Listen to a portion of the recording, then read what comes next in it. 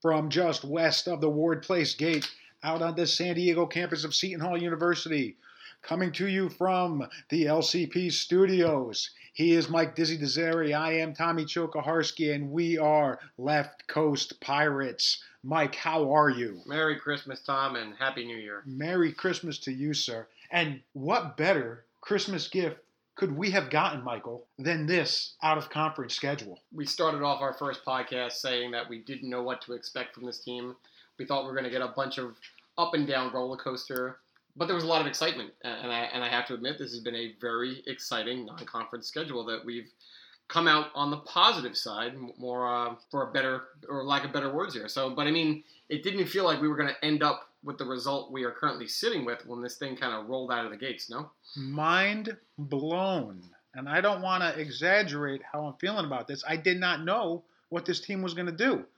If this team came out, with 7 wins, I was going to say, all right, they're moving along. Things are going, maybe we'll get to 15, 16 wins. But, oh my goodness, Michael, we ended this out-of-conference schedule 9-3. Add to that, we came out 8-1 in the last 9 games. This is crazy. Look, I think when we ended our first broadcast, we were saying 8-4 was probably the target that we were all shooting for. And I didn't think we were going to get to 8-4 or 9-3 the way that we did. I think a couple of the results ended up going in some different directions than we anticipated. But it's interesting how the day that we decided to do this changes the entire mood of this potential broadcast year. I mean, if we had lost the Maryland game or the ball bounced a different way in a couple other games, I think there might have been a lot more animosity and anger being projected in what we're going to go through as we recap this non-conference schedule here. Well, let's break this out-of-conference schedule down into brackets, so to speak.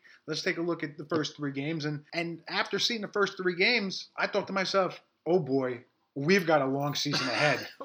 Well, you start off with the first game against Wagner, and everything was all roses, right? Everyone got into the game, everyone's contributing. It was a great defensive effort, and everyone's like, well, when was the last time we blew out an opening opponent by 40 points, right? This is not what we do historically. So I will point out, though, it is Wagner. They are nearly Marathon Oil quality. I'm going to defend Wagner. Wagner's been at the top of the NEC. I know the NEC is nothing to brag about, but they've been a respectable opponent at the NEC. But look, all the signs were there that the ball was moving. Everybody was contributing. You saw signs from the freshmen. That's all you were asking for from the initial game out of the gate was, do certain players show potential? And on top of that, Miles had a spectacular game, tying his career high at that point. Unfortunately, we followed that up with basically 2 clunkers. One, kind of expected. We're going to the Midwest after our second game. Young teams don't travel well, and you don't travel well into the Midwest. And that was kind of more expected, but we came out with another clunker against St. Louis. We made a run toward the end, but there's no way that St. Louis team should have kept up with us. Look, I think, like you said, I think the result against Nebraska was a little bit expected, that they hung with them for about 30 minutes, and then you have a veteran Nebraska team playing a young developing Seton Hall squad, and we just kind of couldn't hang on for that last 10 minutes. And I don't think the final score of losing by more than 20 was respective of the entire game the way that was played. Then you get to the St. Louis game and say, all right, but this is our chance to get one back, and I think that one kind of hurt. It emotionally hurt. It looked sloppy. And at the end of the day, when you looked at the stat sheet, there was a glaring stat that jumped out in the assist column. Collectively, between both of those games, we had a total of 7 assists. And I know the first thing you said to me was, here we go again with the hero ball. Has anything changed offensively? Where are the plays? And you looked at the team, and it didn't look like we were running any plays. Basically, we'd run the weave or we'd run the too high pick, and then all of a sudden we'd have the ball on the wing, and one of the Mileses would have to try to do something, or we'd force a shot toward the end of the clock, and it just wasn't looking good. The ball was not moving. See, I don't think it was the same hero ball that we had last year. I think we played a more isolation basketball with the guys we had last year. I think Miles, or both Miles as you described, were forced into hero ball situations due to the lack of offensive flow. So it felt like they were taking hero ball shots, but we were late in the shot clock and they had no choice. But the result, the optics of it just did not look good. So moving on to the next part of the schedule, dare I say it, the Pirates became the Left Coast Pirates. They came out to California to come to the Wooden Classic. We weren't expecting a whole lot. We were hoping for a couple wins. After the first 3 games, we were expecting, okay, we've got Grand Canyon U. They've done some nice things over the last few years. But lo and behold, the only coach in the country that didn't game plan or hasn't game planned for Miles Powell was Thunder Dan. I expected more from Dan, but Miles goes off for a career high. What was it? Was it 40 he went off for? I believe it was 40. And it just felt like they didn't have an answer for him. But that being said, it was a nip and tuck game down to the final couple minutes. I think we even made ESPN bad beats for covering the spread as we pulled away towards the end.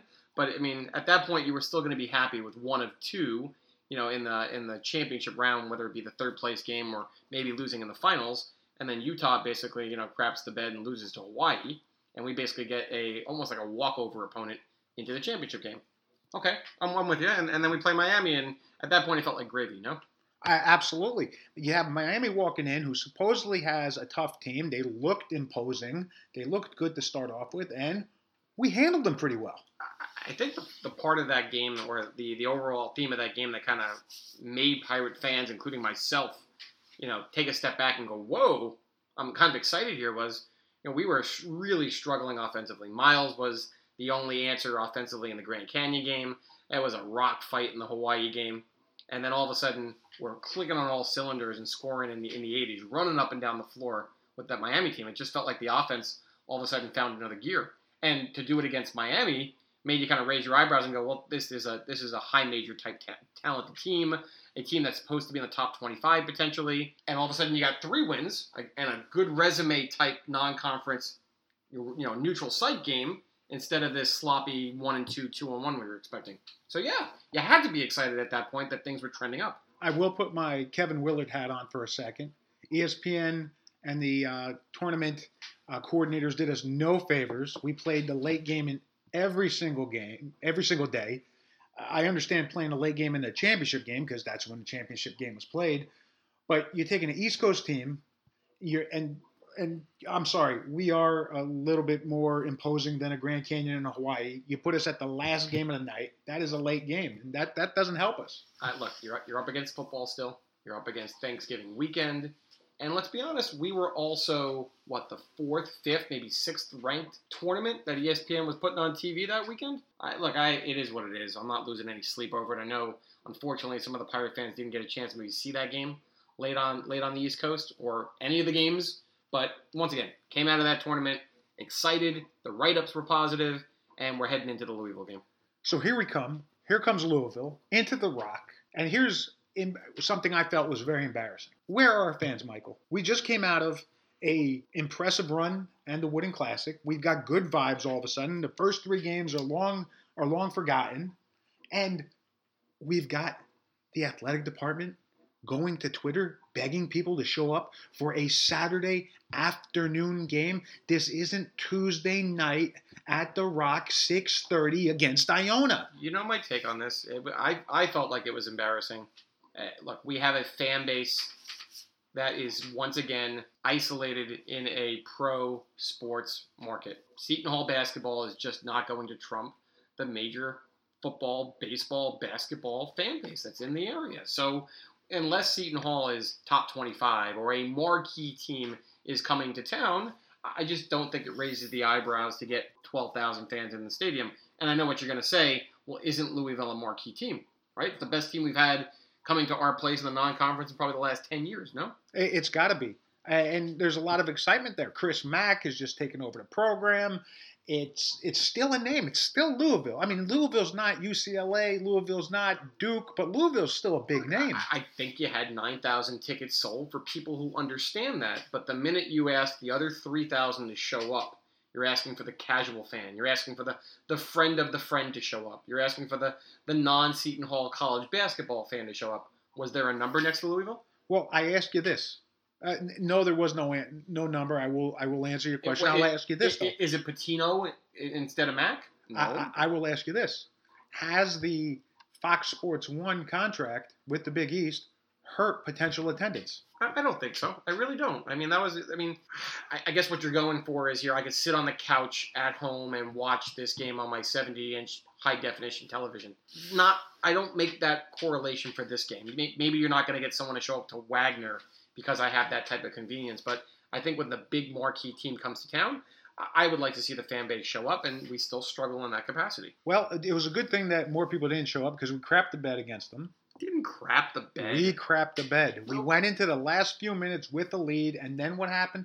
Offense stalls. We can't get a play run, and we lose that game. And once again, all those good feelings coming out of that Wooden Classic kind of start dissipating. Look, I was absolutely emotionally down after that game, just like you were. But that you didn't describe the game.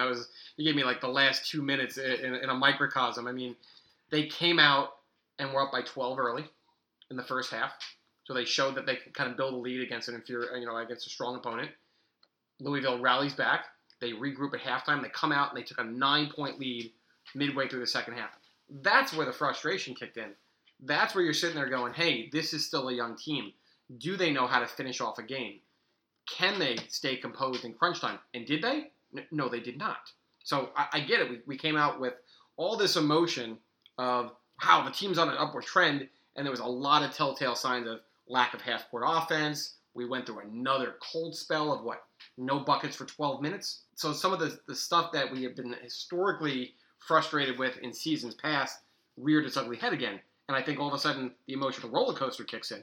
I get it, but they didn't crap the bed. They missed out on an opportunity. We'll agree to disagree on that. Okay. Next up was a tune-up game against New Hampshire. Wasn't anything special with the exception of potentially a kind of breakout game by Mamu. I'm not going to get overly excited about it because it's still New Hampshire, but he was showing signs of being aggressive, playing well. So I will take that with a grain of salt and say, hey, good job there. It was a tune-up game. It felt like they were kind of sleepwalking a little bit through the New Hampshire game, but I also feel like this kind of falls into the lull of how the fans felt during this segment of the conference or non-conference play. In addition to us kind of just sleepwalking through the New Hampshire game as a tune-up, our best win on the resume to this point, Miami, is all of a sudden trending in the wrong direction. They had lost at home to Rutgers, and then they also lost at home to Yale.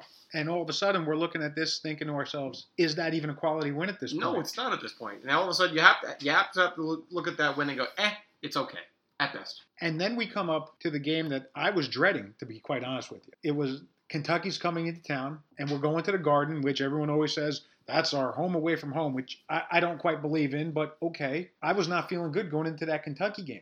It was one of those games where I think you just hope you don't embarrass yourself on national television.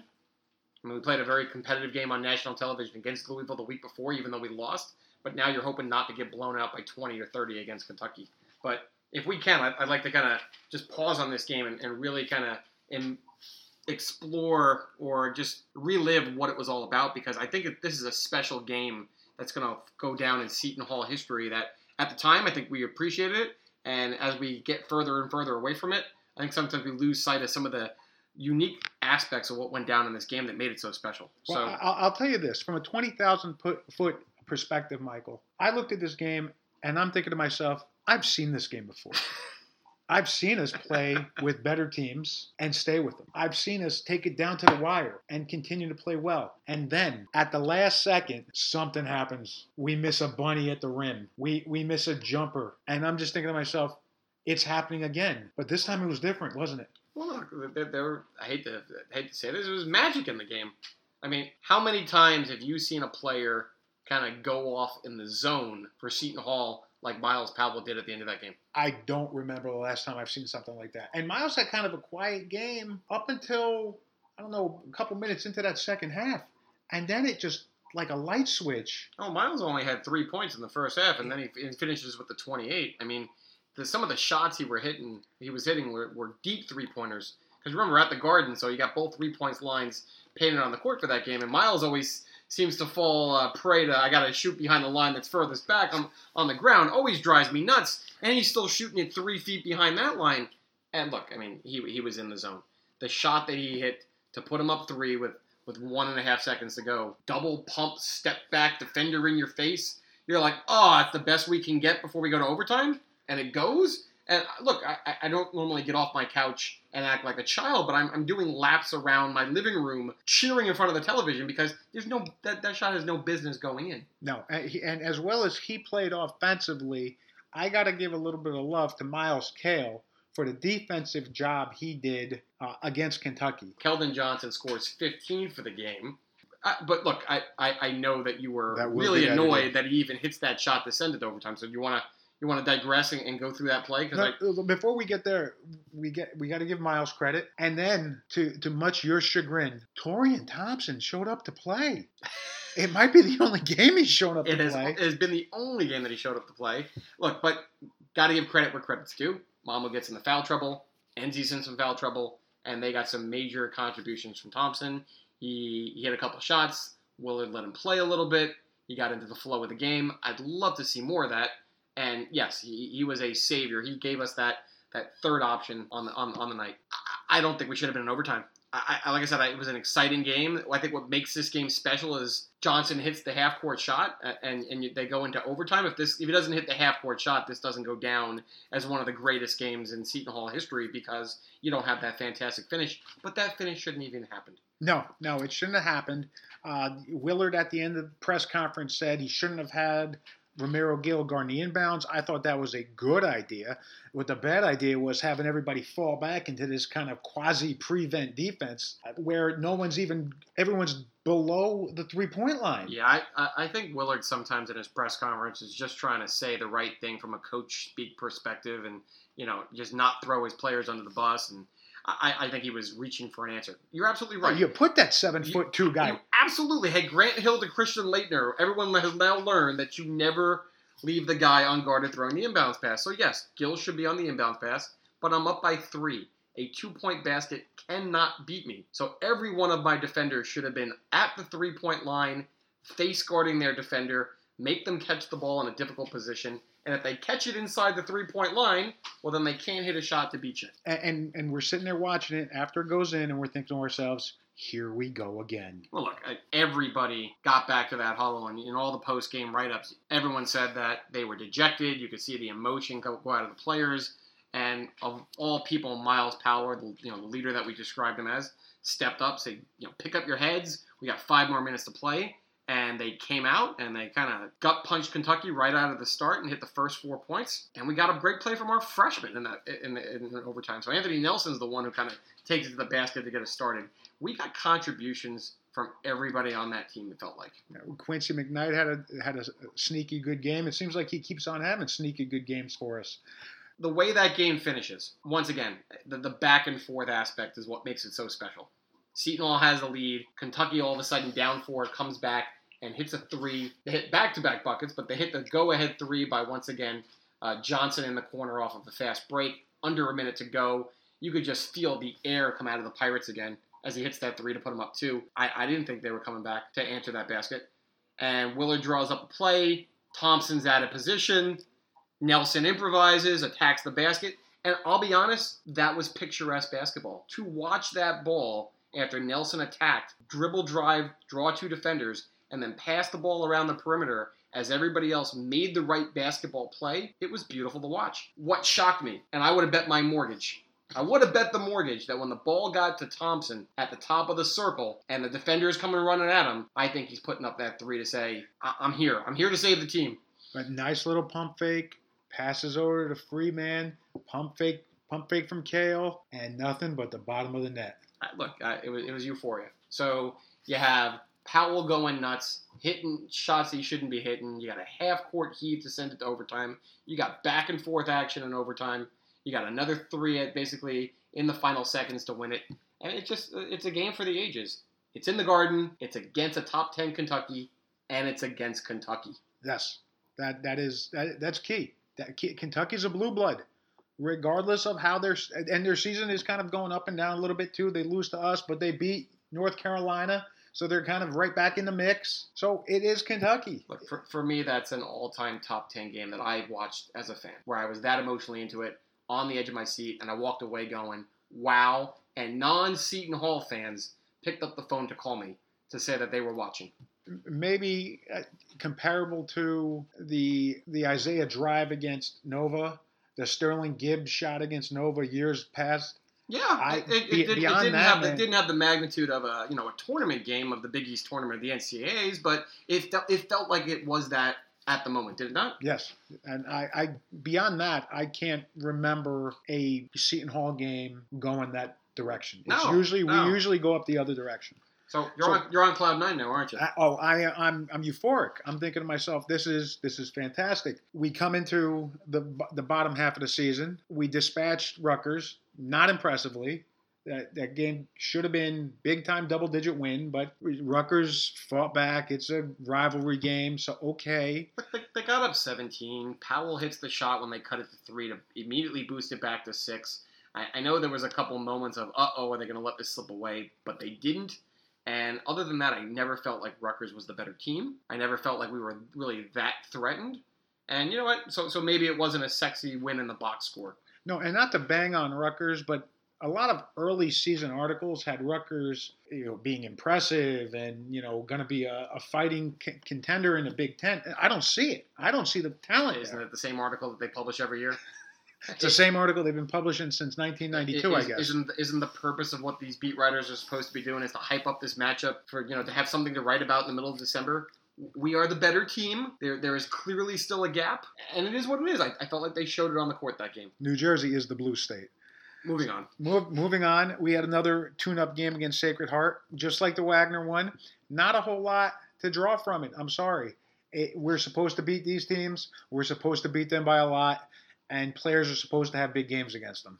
So we're looking for player development in those types of games, and we're just going to gloss over the fact that Mamu has his kind of breakout game for 23 points and 9 rebounds. I'm going to hold my Mamu thoughts till a little bit later. Fair enough.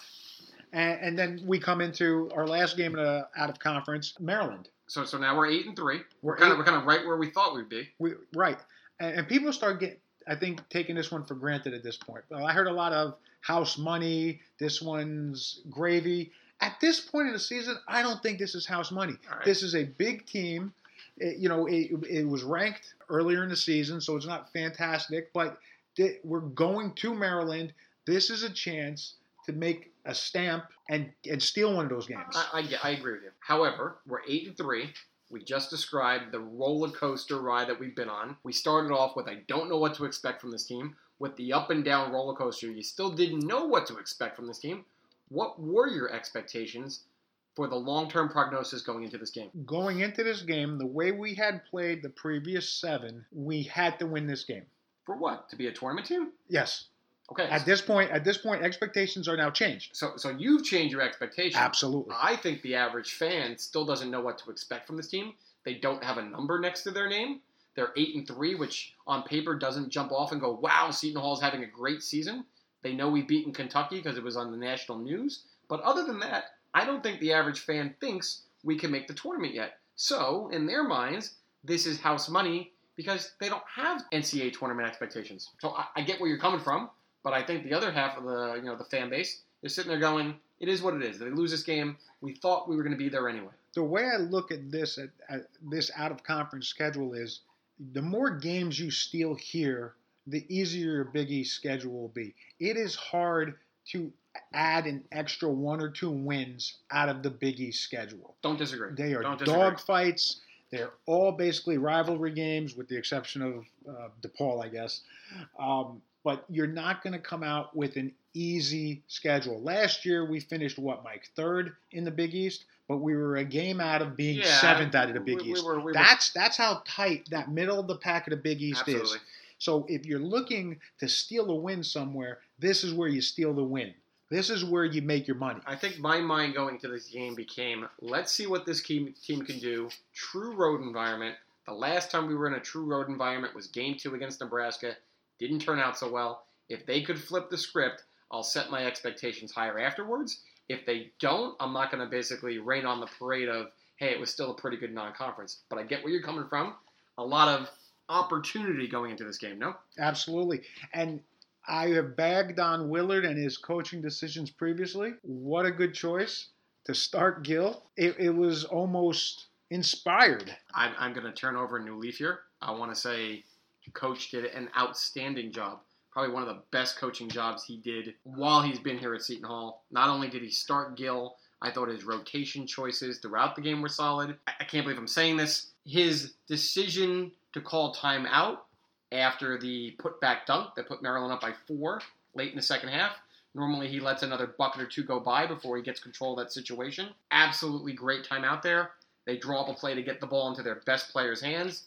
Powell hits the traditional three-point play, and they're right back in the game. Now we're at the 8-minute mark, and he all of a sudden brings back he brings back Enzi and Thompson into the game to get Mamu and Gill out so he can preserve Gill for the final 4 minutes. If I would have told you at any point that we have to make a coaching decision to make sure that Romaro Gill is on the floor for the last 4 minutes of a ball game, you would have laughed at me. His performance was eye-opening. Yeah, look, he was impactful in the Rutgers game. He was clearly making a difference in that in the Maryland game, and coach recognized it. So therefore, I got to give him his kudos. And we always say coach tends to not make adjustments well.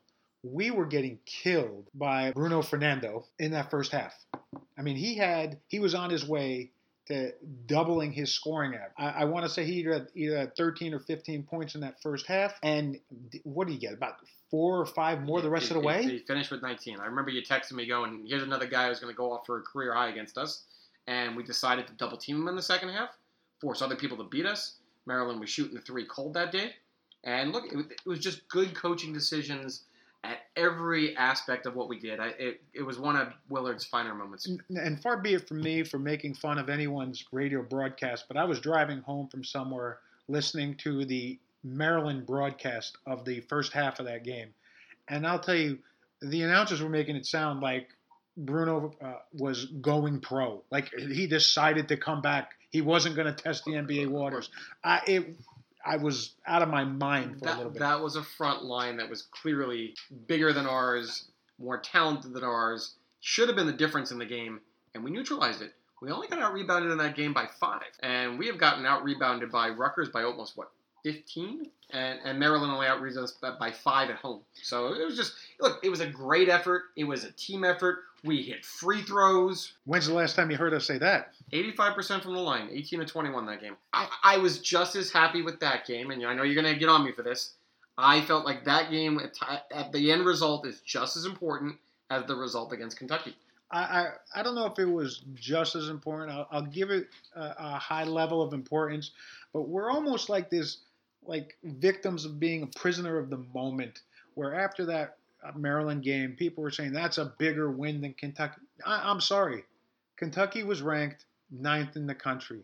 Maryland was tinkering out there with high 20s. It's not as important as Kentucky. It wasn't on as big a stage as Kentucky. It wasn't the Garden. It was in College Park during Christmas break in front of 8,000 people. It's not the same level win. On paper, it's going to be a true road win. When they sit down in that committee room and they look at the optics of the numbers, it's still a true road win versus a neutral site win. But I get where you're coming from. It's a line drive in a box score. Yeah, it is an absolute line drive in the box score. At the cachet of the Kentucky win, I get where you're coming from. But at the end of the day, we are trending in the right direction as a team. You see development from this team from where we were in that Nebraska-St. Louis progression to where we ended that Maryland game. And I think that's what the fan base was excited about, and I'm excited about, is the development of this team heading into the Big East. So we've kind of talked about the development of the team. Well, let's look at some of the development of players, okay, like certain individuals. Where do you want to start? Well, let's start at the top. I mean, it's going to be funny to start there, but we all knew that Cheese was coming in here as our best player. Okay. But did we have any expectation of how well he was going to play? I feel like I want to bring out my notes from the first podcast and kind of see what we highlighted as what could be concerns and then what could be their ceiling potential.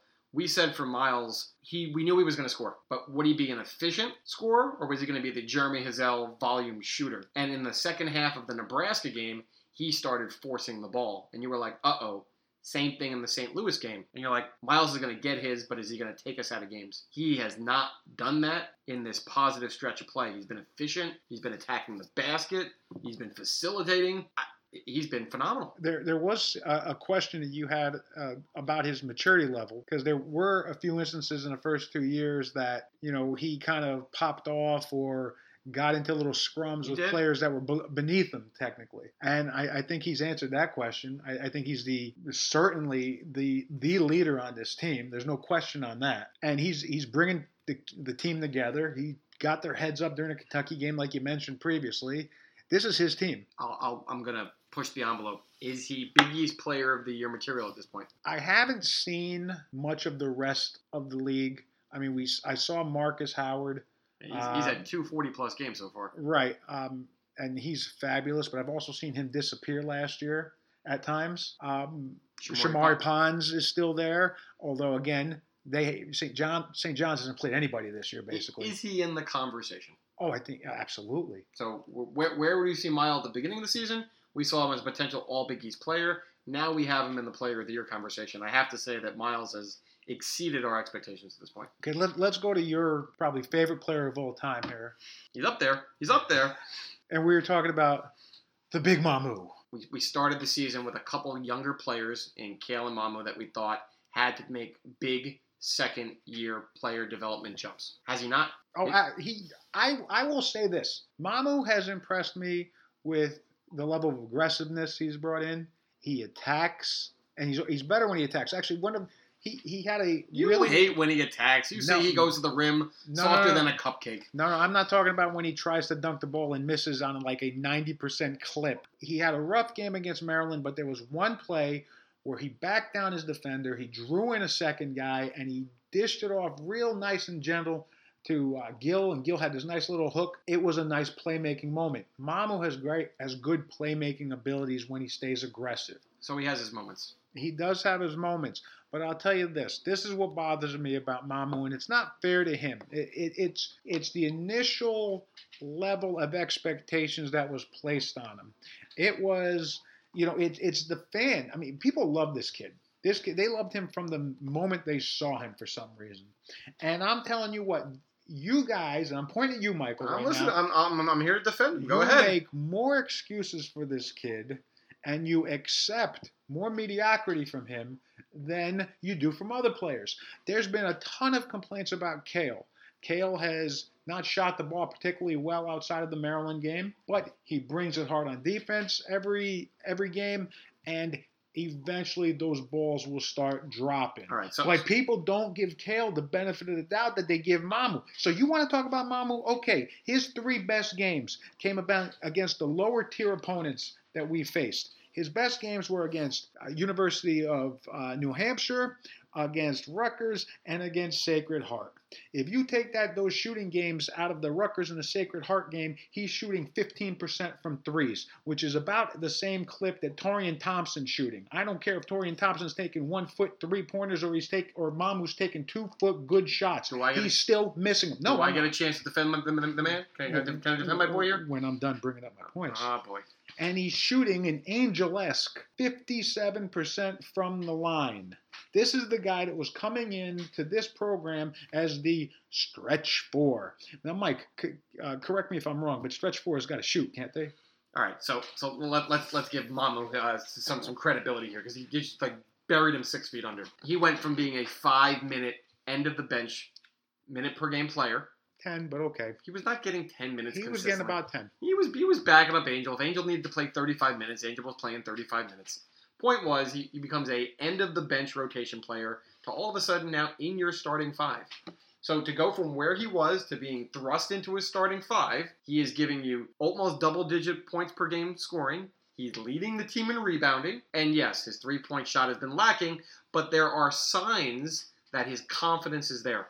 I don't want to go into the Kevin Willard had an individual workout with him and tweaked his shot, but maybe that worked. After that article came out to say that he was working on his shot with Willard prior to the Rutgers game, in back-to-back games against Sacred Heart and Rutgers, he shot 7 of 9 from 3. I know he had a bad game against Maryland, but the point is, we're talking about trends. His 3-point shot is trending in a positive direction, and he's been confident in taking it. It was trending in a positive direction for 2 games out of 12. And this last game, he went 0 for 4. Now, again, I don't want to bag on him. I think he's a good ball player. I think when he stays aggressive, he's a lot better. He's a good playmaker.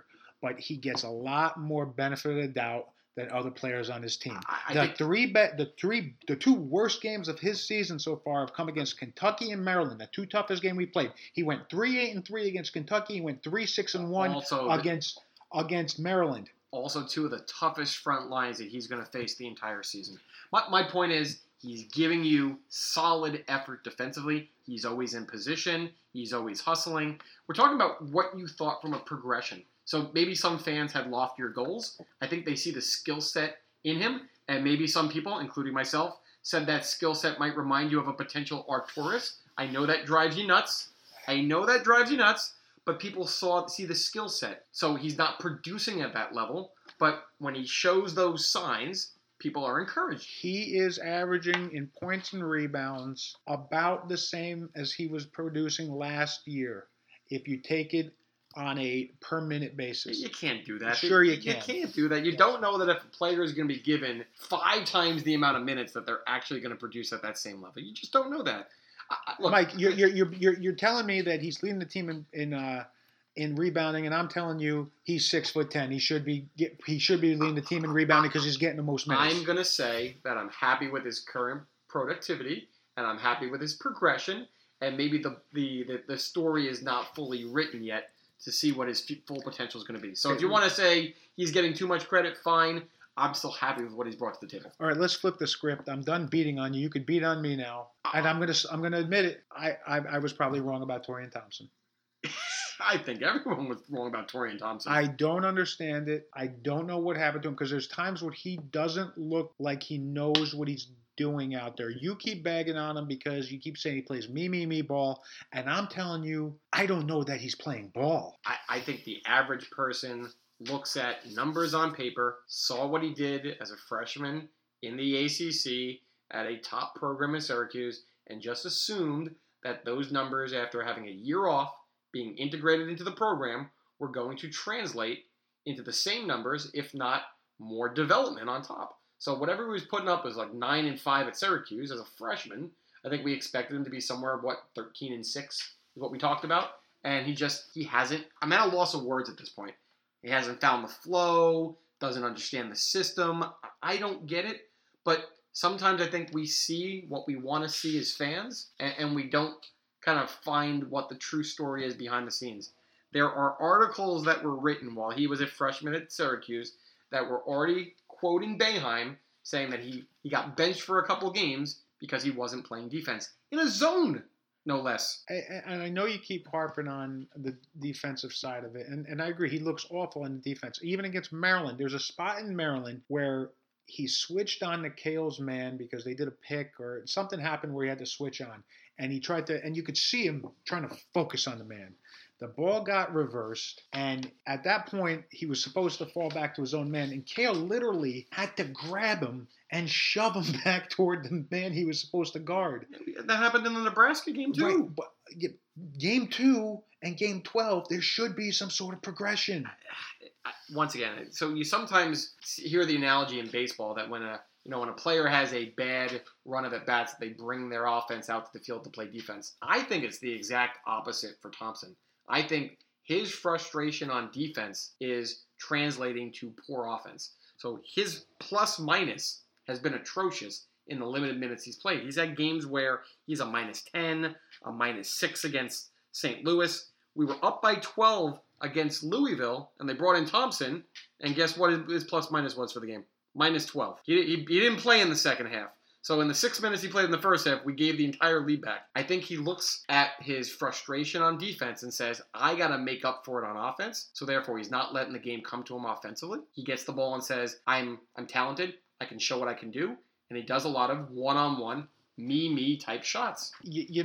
When he decides he's going to the rim, it's hard to stop him. He's so long and he's so talented that if he just kind of figured it out how to put that into the offense. Well, okay, so you don't want him sitting behind the three-point line, and his numbers haven't justified. He's like 3 of 18 shooting three-pointers. He's like worse than 15%. So Mama's got him on that aspect. And yes, and when he's attacked the basket, he's looked really good. The problem is, and then this is my frustration with Thompson, even his attacking the basket is still isolation one-on-one. And in the Kentucky game, even though he scored double digits, a lot of his buckets were isolation one-on-one. We needed it, so no one was complaining.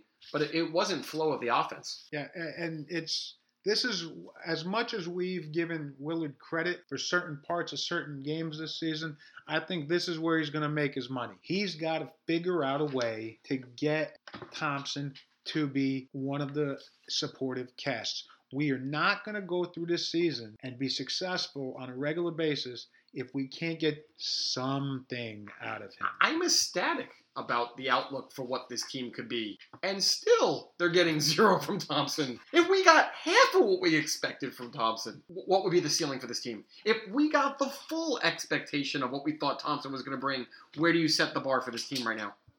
I mean, we look at, we're 9-3.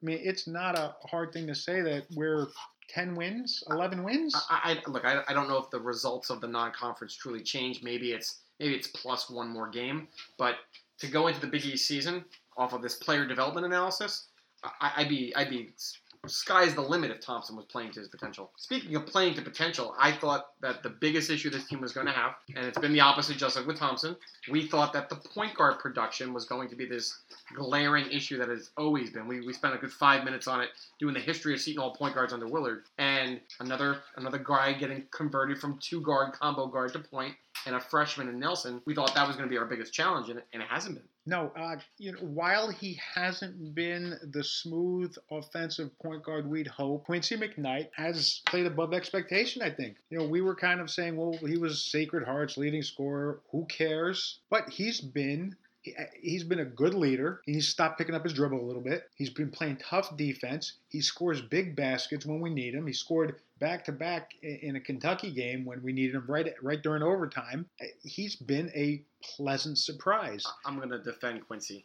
I don't think he's ever going to look smooth as a point guard because he's not a point guard. So what he's doing in the limited scope of time, being our starting point guard, I think he's exceeded expectations. And his defense has made up for whatever his offensive learning curve is at this point. His on-the-ball defense is outstanding. And coming off the bench, we have the prototypical point guard. You have the future at the point guard. Anthony Nelson, with the ball in his hand, makes me comfortable. Now, he's young.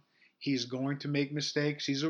Freshmen do these kind of things. He's going to get abused by older, stronger players at times. He's got to learn to finish at the rim a little stronger. That's probably his glaring issue right now, and his jump shot needs a little more confidence and fine-tuning. But boy, can that boy shake. Look, the ball's on a string, as they say, right? Oof. He does not look like a freshman. He does not look like Willard has made the comment, he needs to show more anxiety out there, more sense of urgency. He is so cool, calm, and collected. He makes McKnight look a little rattled and unpolished as a point guard. To get 15 to 20 minutes the way he's been giving you those minutes, he's been a revelation so far. Yeah, he's been stellar. When he's at the line at the end of those games, there have been a couple games where he's hit foul shots to close out games. I'm comfortable. And when's the last time when you've been comfortable with any Seton Hall player on the line? I like Powell at the line. I live with Powell at the line. But you're right. To have a freshman there and to hit 5 out of 6 against Rutgers and he didn't even look phased. Look, I'm excited for the prospect of the point guard position. I think we are set for the next 3.5 years.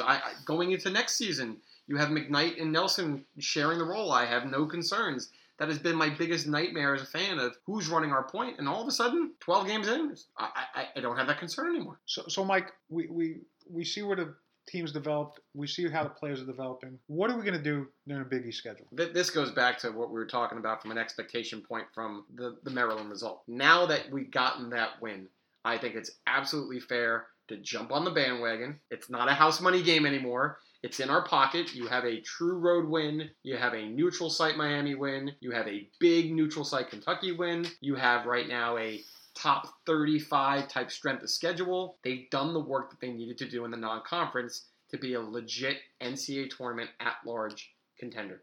I'm just concerned with what the bar needs to be because the Big East has been down so far. Outside of us, the Big East has underperformed in the non-conference slightly. There's been some moments here or there. Marquette's been doing pretty good. St. John's is undefeated against a soft schedule. Nova's had some ups and downs. But top to bottom, the conference has kind of struggled. So if you look at the top teams that each Big East team has played, Marquette's had a real out-of-conference schedule. Yeah. Nova has a real out-of-conference schedule. And we've had a tough one. And that's about it. I agree. You have, Creighton's played Gonzaga and they played Nebraska. Okay. They got a Clemson win. Clemson was top 25. Yeah. But most everybody else has not really had that much of a challenging season, so I don't have much of a feel. I think Xavier challenged themselves, but their results did not back it up. I think they have like 5 losses at this point. I'm gonna.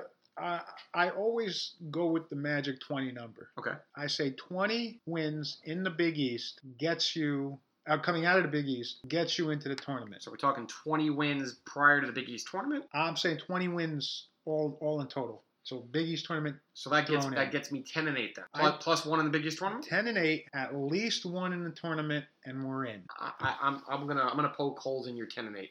I think that's the number, but I think you could get to 10-8, and it could be a soft 10-8.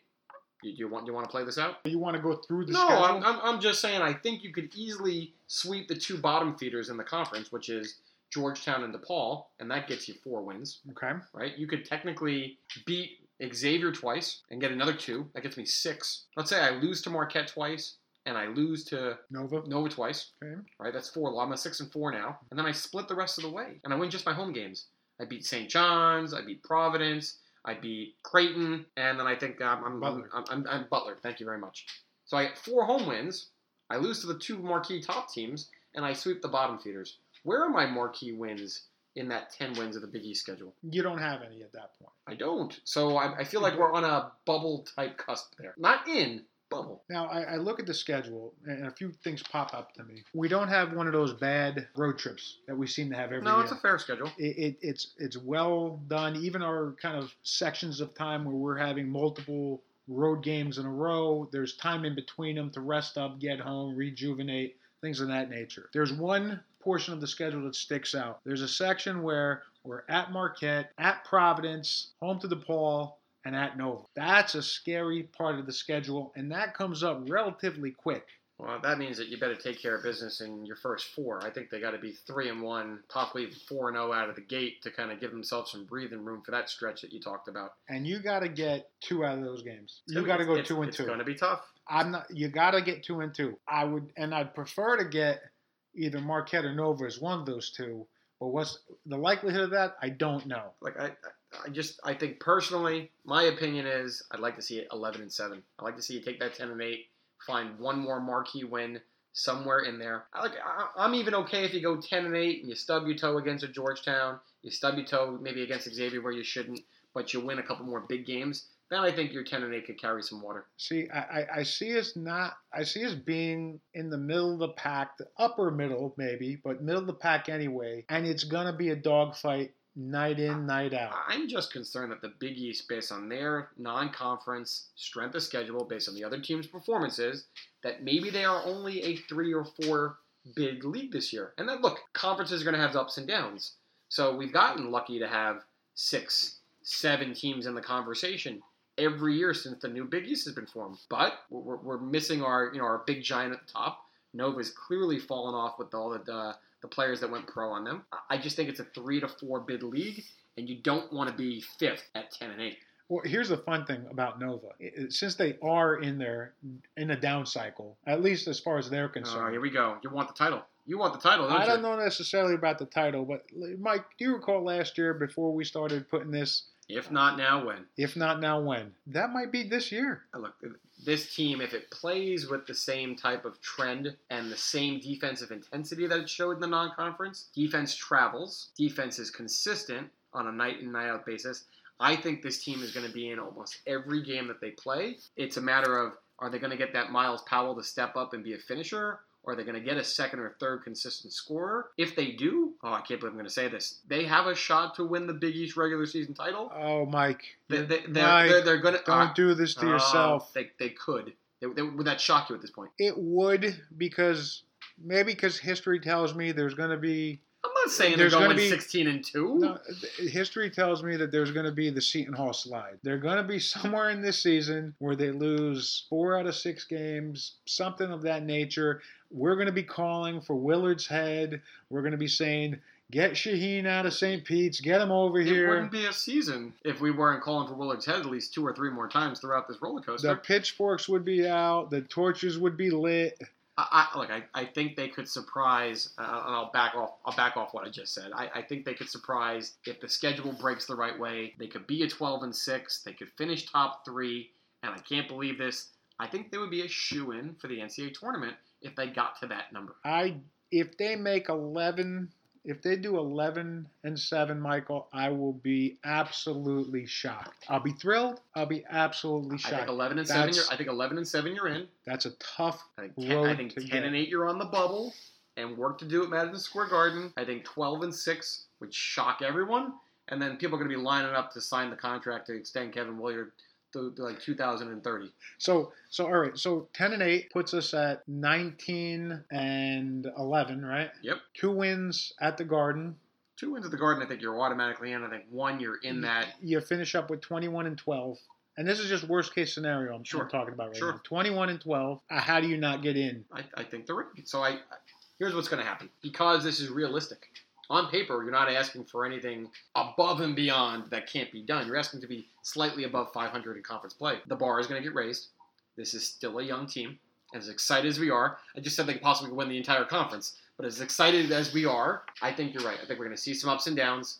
We're going to see Mamo have a good game, have a bad game. Kale have a good game. Kale have a bad game. We're going to have Torian Thompson headaches for the rest of the season. There's going to be this, underlying developmental story of this team. And look, I think we're going to be right on the fringe. And again, as we said at our first podcast, it's going to be fun to watch. Are you not anticipating every game on the schedule coming up lately? Are you not entertained? I can't wait for this St. John's game. We're 28 hours as of taping time, I think, away from the St. John's game or so, something of that nature. Look, we've had hours away. We've had 5 consecutive Saturdays where I'm like, I can't wait to watch this team play. Louisville, Kentucky, Rutgers, Maryland, St. John's. When was the last time you had your entire holiday schedule just blocked off to watch Seton Hall basketball? I'm just wondering the last time when we made national TV like this. I need to go back and find a time that my wife allows me to watch Seton Hall basketball 5 consecutive weekends. I've been dropping the gauntlet going, this is a big game. I've been saying this for 5 consecutive Saturdays. Honey, this is a big game. I got to watch this, clear the schedule. No? Yeah, it's been a lot of fun. And hopefully it stays like that for another 3 months, 4 months. And we take this deep into March, hopefully. Like any other Seton Hall roller coaster, I'm enjoying it. It has its ups and downs. I have my anxiety. I have my euphoria. But let's hope it continues. Let's just hang on tight. Like we said, in less than a day and a half, we'll have an idea of what this team really looks like when they play St. John's at the Rock. I would love to be doing a podcast towards the end of the Big East season, complaining about us being sent out to Denver at poor altitude again. How about that? I'll take it. And you know what? Denver's not that bad a flight here from San Diego. So how about that? I'm in. Excellent. All right, Mike. Well, this has been a blast as always. We hope that we were entertaining, and we will figure out when the next time we're going to put this together. So, maybe we can do it a little more often. So, thank you, everybody. He's been Mike Desiri. I've been Tommy Chill, and we have been Left Coast Pirates.